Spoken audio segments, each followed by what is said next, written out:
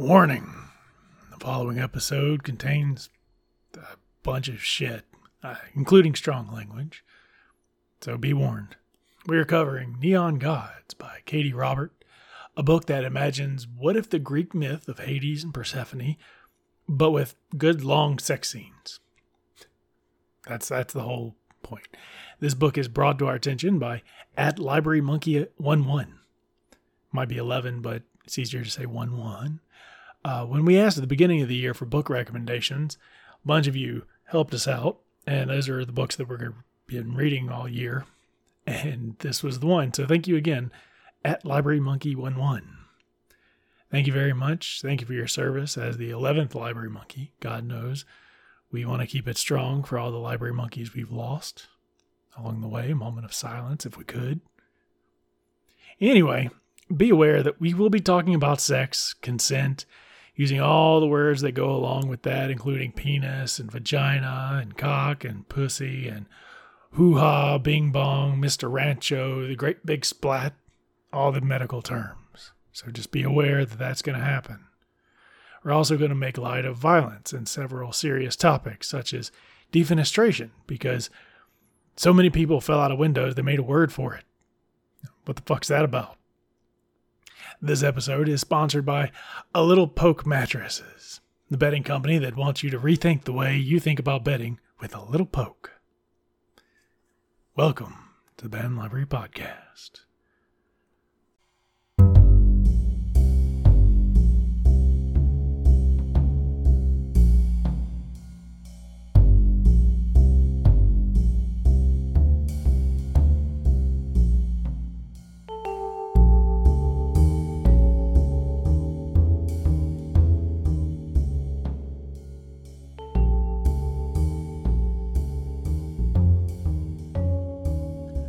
Welcome to the podcast. My name is S.T. Harker. I'm a librarian, writer, lover of ancient myths, and sexual escapades filled with crass and explicit words like pussy and cock and booty. I may have mentioned, but once again, I must say that this is an erotic book, and I had no idea how explicit I'm going to get into this. You've been warned. The basic story is pretty simple. Honestly, the whole book is pretty simple. If you know the story about how we got the seasons, then you know. Hades kidnaps Persephone.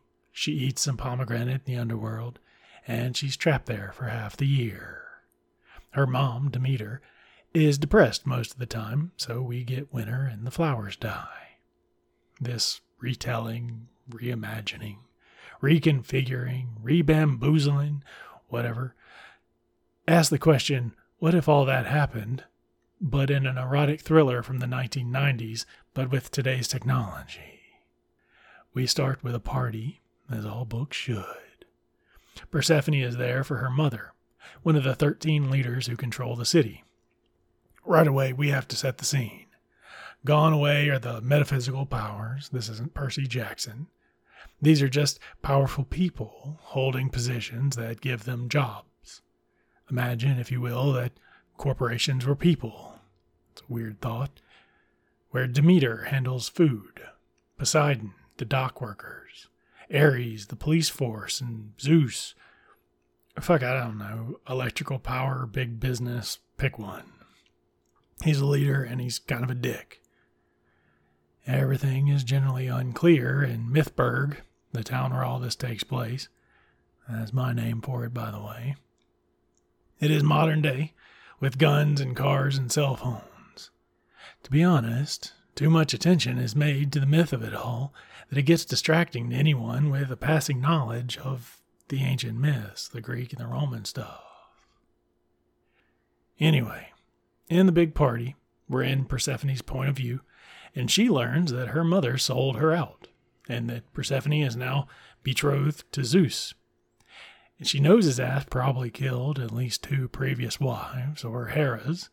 And if you see what I mean about the myths, what did Heras do? Who were they? Can anyone be in the positions with the right political power?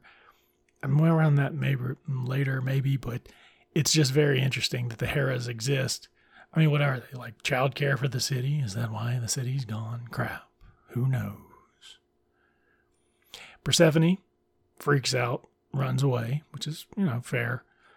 She roams the scary streets of Mythburg's upper city. I did like this part. It shows that while the rich and opulent live in towers with their fancy parties and their pirates, if my notes had the right, I don't know why autocorrect did not like the word parties. I've had to change that 3 times now. The streets are dirty and dangerous. There's this really nice upper thing, like all the rich people are living great and like having these wonderful lives, but the streets suck. You can't just go out into the streets. There's like glass and shit everywhere.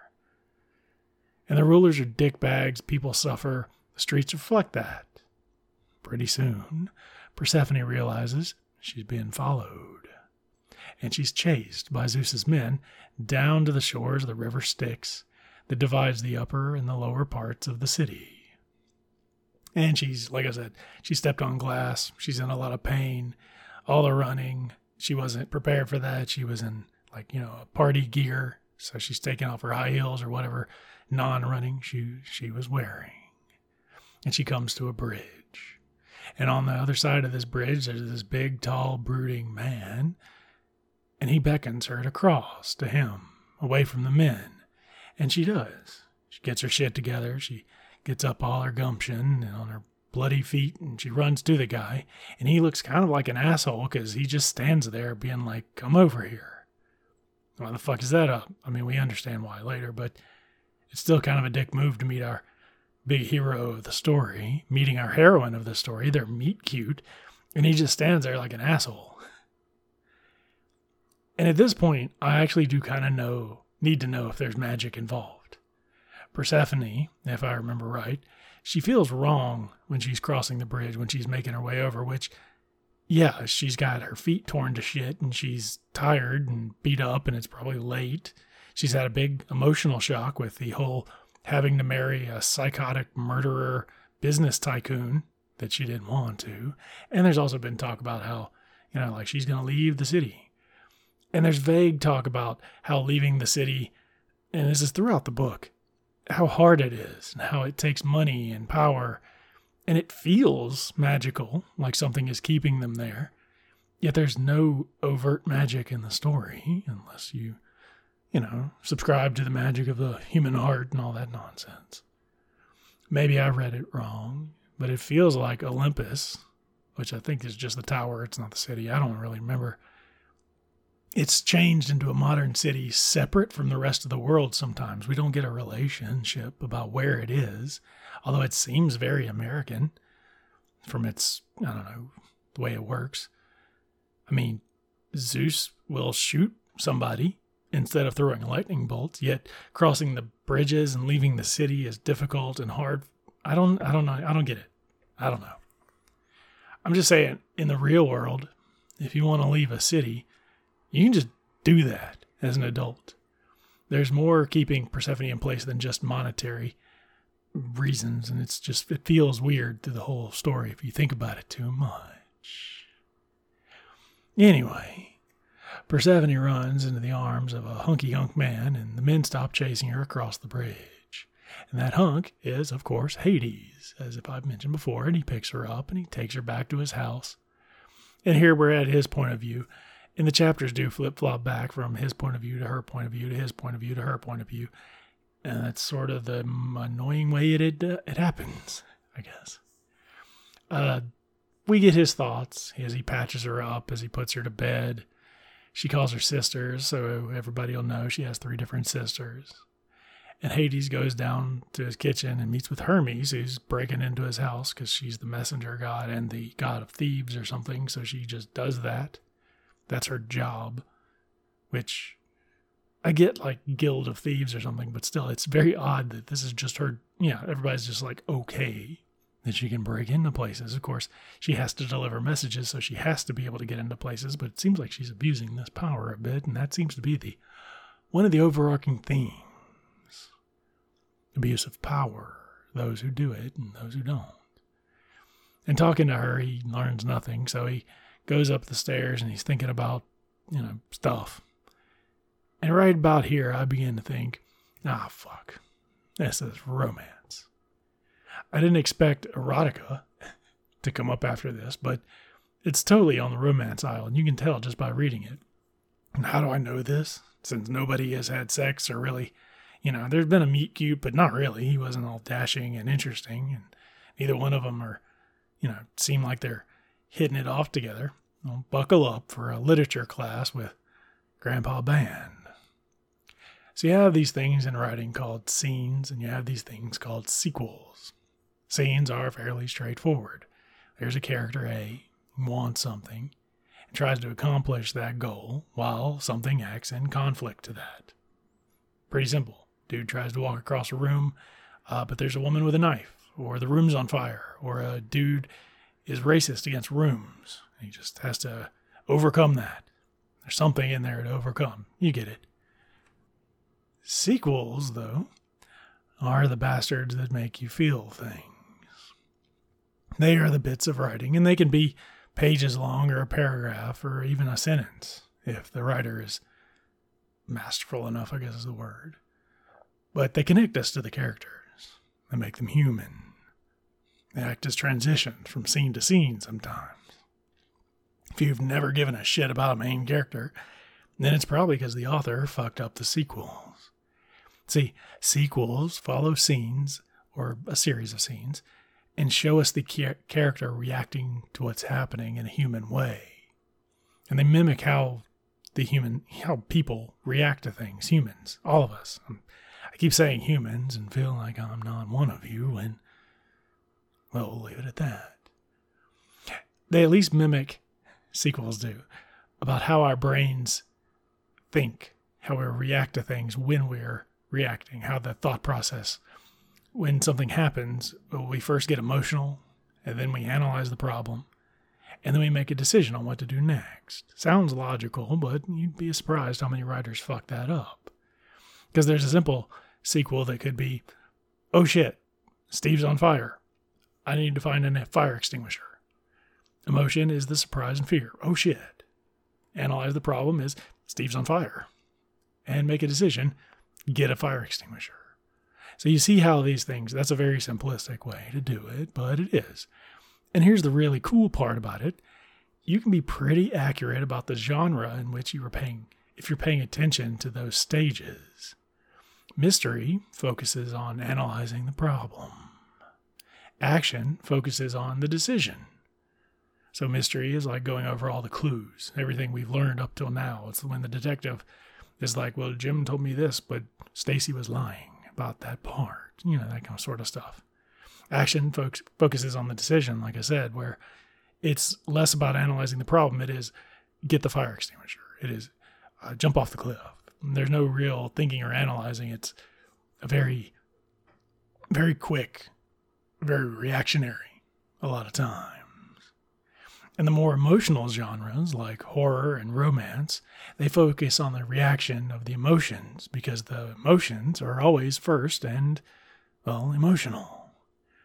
And I know people don't usually lump horror and romance together, but they are with comedy. And I think there was a good Stephen King quote that said that horror and comedy, and I would lump romance in there, are all in the house of suspense. You're waiting for the payoff, whether that be fear or a joke or two people getting together. It's all very suspenseful. And I would honestly say that's kind of where this book fails. But anyway, I'm not saying the author writes he was scared or she fell in love with him, but there is some clarification of the emotional journey that the people are going through in sequels between the scenes where people are making decisions and fighting against things when they're actually by themselves sort of thinking, even if they're in their own heads thinking about this and not like conversing. It can be a conversation too, where two people like announce their love for each other, but that's a conflict and decision. It depends. It's very fun to play around with, but you can tell here in emotional scenes in Neon Gods, we get longing glances at the other one, ruminations on broody behavior, how her heart raced when he held her, that kind of shit. The second those descriptors take like half a page or 2 pages, shit, man, we're in Romance Town, population Neon Gods. And that makes sense the more you think about it, and you'll start to notice, now that I've told you probably, when books are doing that. If they're not actively fighting against something, they're usually processing it with those 3 steps: emotion, analyzing, and decision making. It's kind of fun when you really start looking at the nuts and bolts of writing. I'm a nerd, so there we go. So yeah, romance books. And I'm not saying that's good or bad or what. It's just how a lot of stories work. And if you want to write a good story, it's sometimes good to pay attention to those little things, to connect your reader, to make them feel things a little bit more, and to do it a little bit more artfully. So this is now the best time. Our 2 leads are hatching a romance plot. They get to conspiring. See, Hades hates Zeus because the dude killed his parents, making him Hades at a young age. And this, again, are the jobs within families, because there's not another Hera, apparently, that came along. No Hera's daughter that became Hera, which is creepy on itself. Like, the whole machinations of this entire thing just kind of don't make fucking sense. But anyway, Hades was left also with these like wicked scars, whereas apparently his parents were burned to death. And he was almost burned as well and got out of it, and he's all fucked up, which makes him, of course, moody and interesting. Persephone also hates Zeus because, well, he killed his wives, and she was almost one. And he's a dickbag. I don't know, he's just a bad guy. So Persephone's like, hey, Hades, we should start fucking. But not really like fucking. We just want to appear that so she won't seem pure and virginal to Zeus because, again, they're the evil people in the high castle. And, of course, they want everybody to be, purity is a big thing. And that's a very American, I think, notion that the rich and powerful, that all good people are very pure and pious. And if they start having sex, or if it gets out that they're having sex, she'll be a tarnished prize. Plus, she's about to turn the age about 3 months from now. Her plan, she was about to get a bunch of money, and she was going to leave town. So if they can hold off for 3 months, she can hide out, all be good, she can run away. And at first, Hades is like, this shit won't work. But then he's like, but public sex though. And he's thinking like 2 birds. If she's offended, she'll back off. If she's into it, public sex.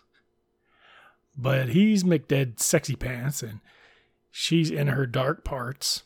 She's into all that shit, which kept mentioning a lot. I think that was a little bit weird, but okay, whatever. In her dark, Persephone's darker parts. She's into having sex with people in front of other people. I don't know. I'm not shaming anybody. If you're into it, go for it. If it makes you happy, if it's all consensual, hey, we're all trying to get through this life. If you're not hurting anybody else, I applaud you. Do your thing. But it's just kind of weird when they keep mentioning in the dark places of her, she really wanted to bone down in front of other people. It doesn't make it better if you say it prettier. That's all I'm saying. But I guess it could be. And seriously, this book talks about the urges and the dark parts of her that I was relieved when they got to the cock and pussy talk. Metaphors are just, sometimes they're insufferable. And it's just tiresome to read. And you know what is also insufferable to sit through? A bad night's sleep. That's why I'm telling you today about A Little Poke mattresses and their wonderful sleep system products. Look, all the other mattress companies were on other podcasts, so I just picked one. At A Little Poke mattresses, they don't want you to get a good night's sleep. They want you to bring the height of nirvana. Their mattresses are made of 100% steel and ancient oak to provide the best night's sleep for cleansing your soul. Over 1,000 steel needles have been hand-shoved through a single blank of timber. That's just a bed of nails, you say? Well, at A Little Poke mattresses, they go the extra mile and have one of those nails just a hair longer. This random nail sticking above the others will provide a little poke. One needs to understand their place in the universe. Each bed is different, so no 2 pokes are in the same place. Look, they send me one of these, and honestly, it fucking creeped me out. Came in this big-ass box that rattled and shook. The man who delivered it, Jeff, he said he had to assemble it, which seemed nice, but he smelled like weed and gasoline. Inside the box, he just dumped it all over my apartment. instead of a mattress that inflated or whatever, it's just a bunch of wood and nails just loose. He spent 2 hours, quote unquote, assembling the bed while I waited in another room because it was a trade secret.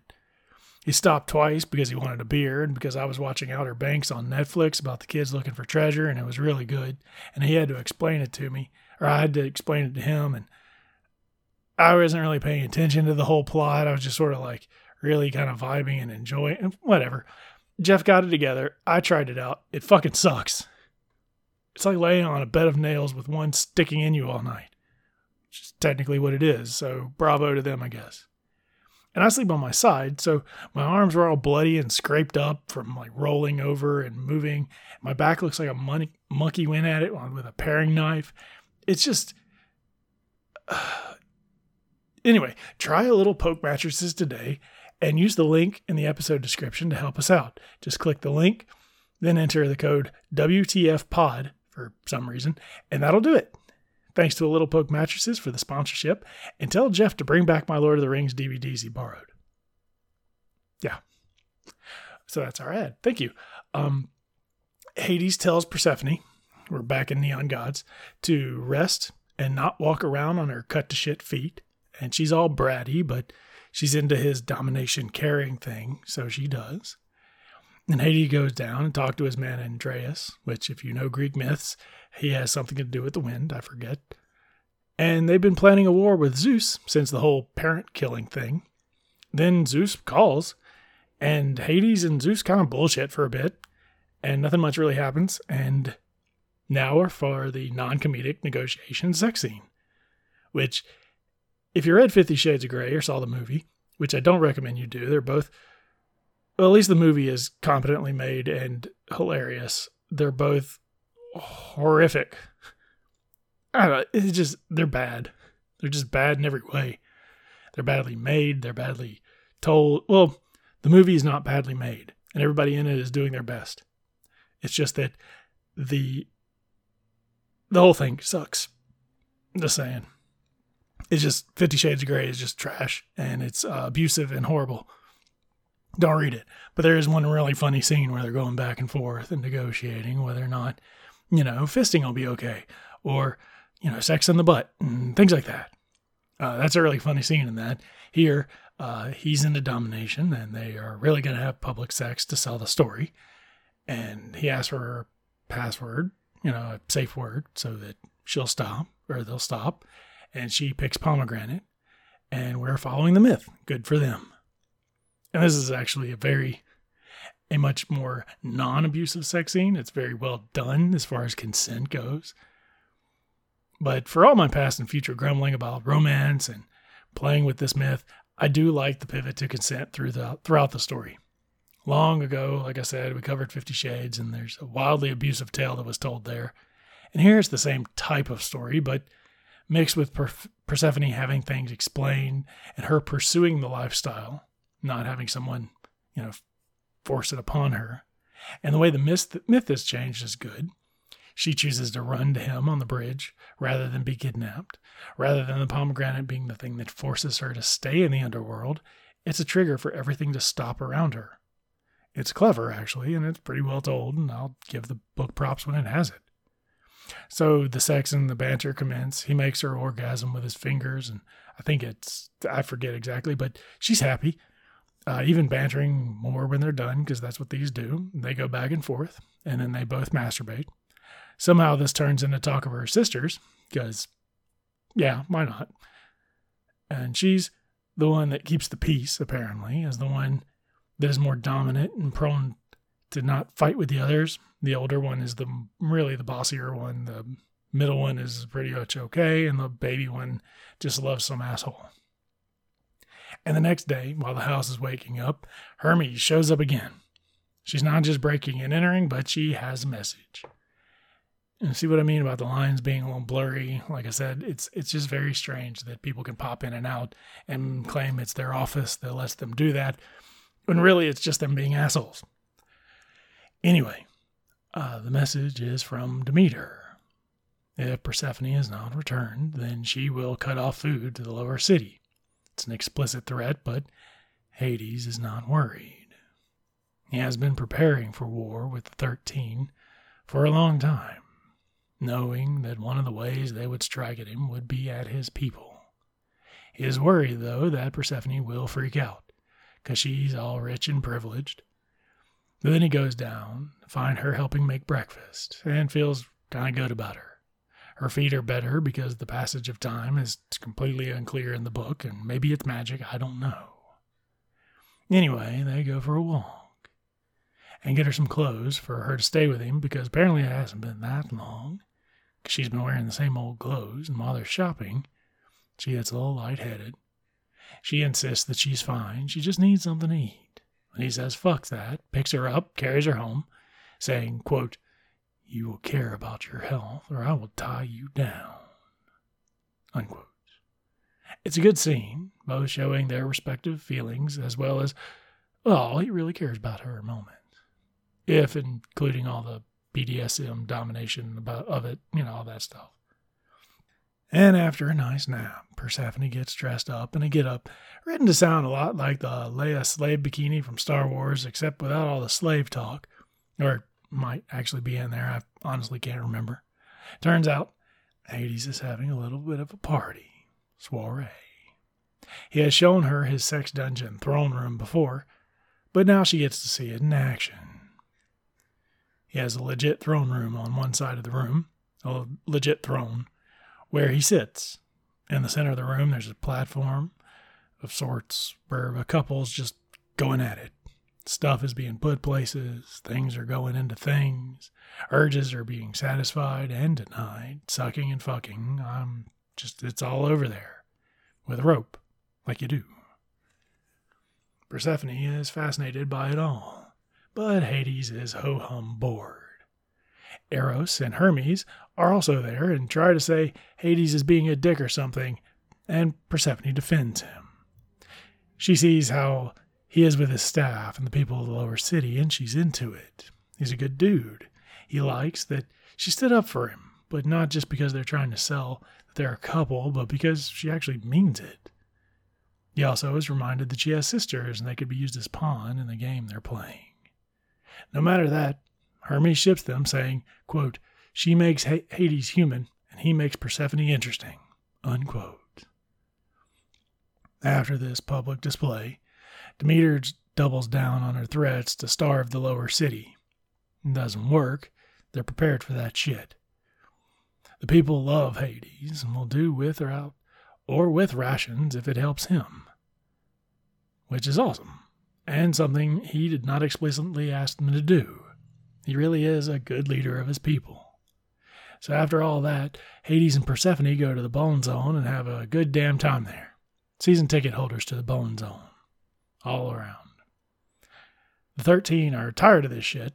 The Persephone not marrying Zeus, not the fucking and sucking in the Bone Zone. Hades has a Zoom meeting with them. Or Skype or Hangouts or whatever Olympus shit they call it. They throw some bullshit shade his way, and he stoically takes it.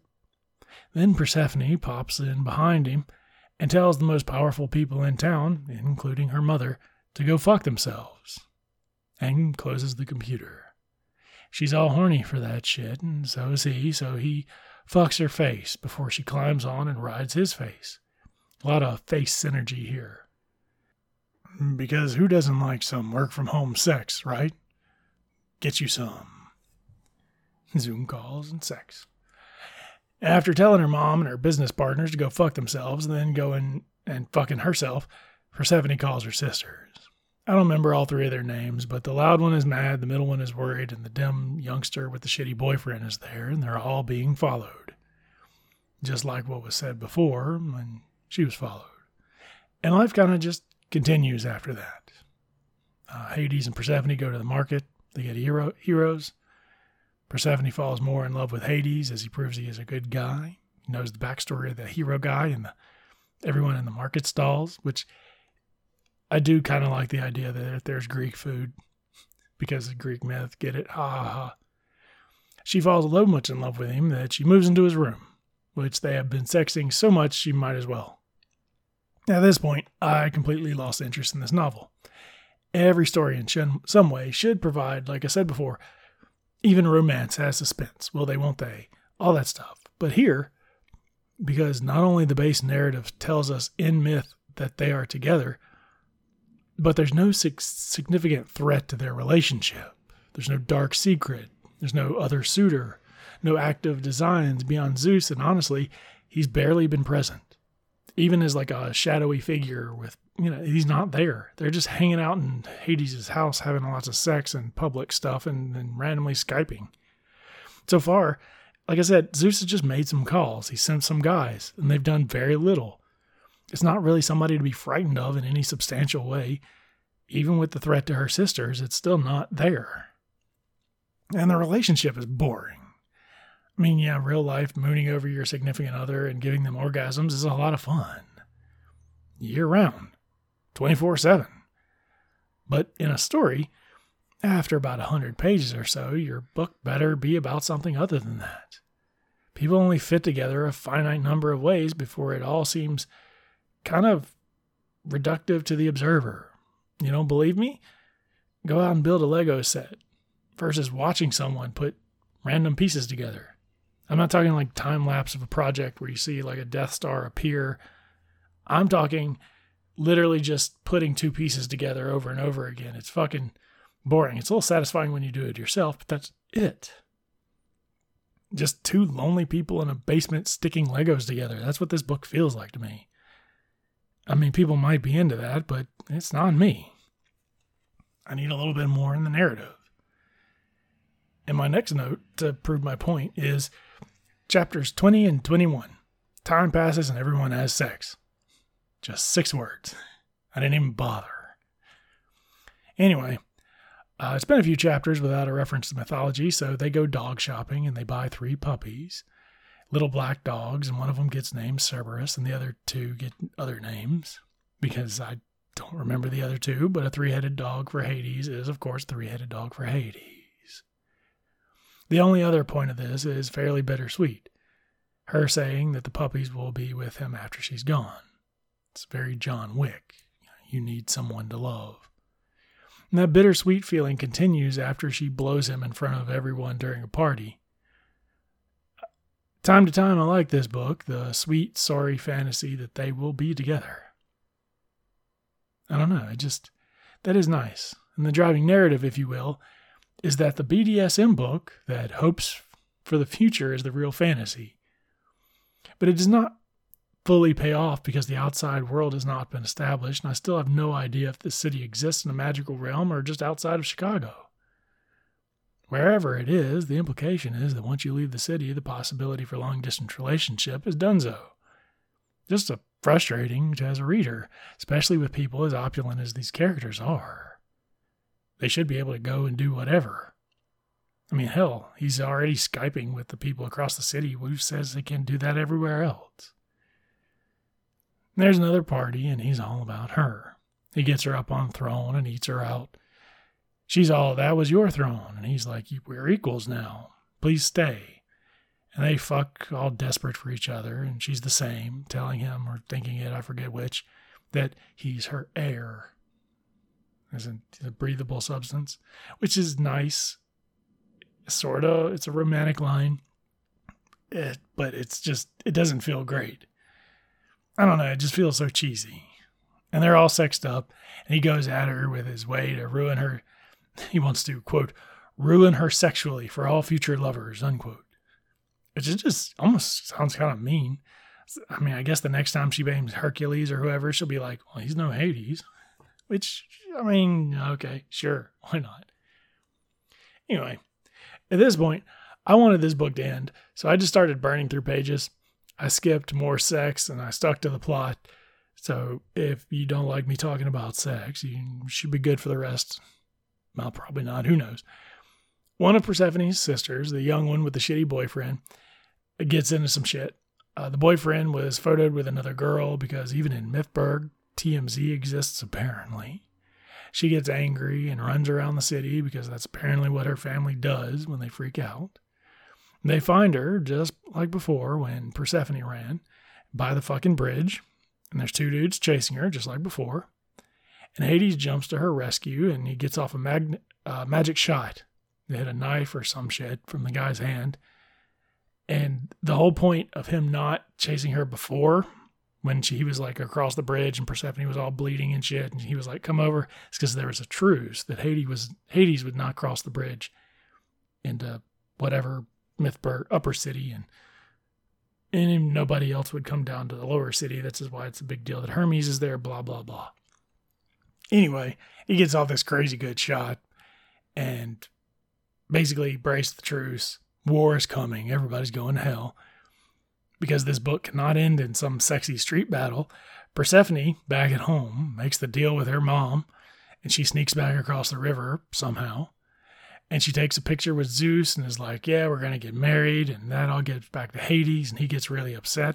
He's pissed because he's not had his balls drained in 20 minutes or something, and goes to Zeus's tower, and they scuffle. It's barely a fight.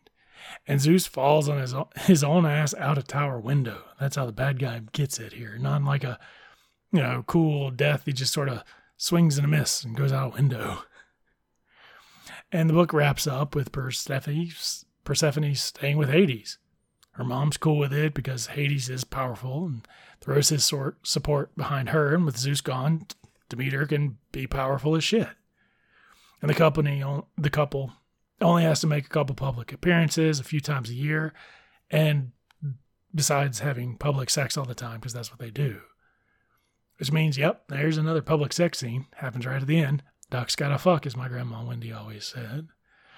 Overall, this book really bored me to tears. And that's based on my own reading likes and dislikes. Romance is not my genre, never really has been. I like a couple getting together, but it's always good if it's the spice in the gumbo. Not the whole damn thing, you know what I mean? But that being said, I feel the overall conflict of the book was weak.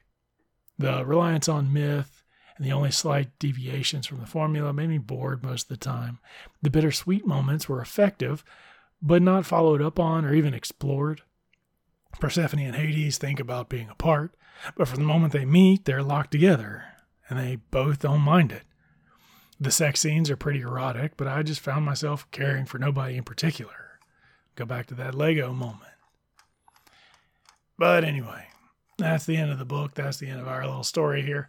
Thanks again to @LibraryMonkey11 for this random choice that was at least an interesting read. I'm not going to say it's a bad book. Somebody out there probably loves it. It just wasn't mine. And it was fun to talk about, at least. I got to do some weird sexual shit with adults, not, creepy kids figuring out their own bodies and stuff. That's always weird to talk about. Anyway, follow us on Twitter, Facebook, all that bullshit. You know by now. A Little Poke Mattresses. God bless you. I wonder where you are right now, Little Poke. I burned mine. I'm just going to tell you right now. But yeah, definitely try it if it's your thing. Bed of nails. Why not? Get it delivered to you. Guy named Jeff. Next month, we are going to be doing American Hippo by, I forgot who the author was and don't have it in front of me, but I really love this one. This one's a fun read. So you can read it, American Hippo by Sarah Gainley, I think. I might be wrong on that. Check us out next week or next month. Thank you for listening. Stay in and read a book.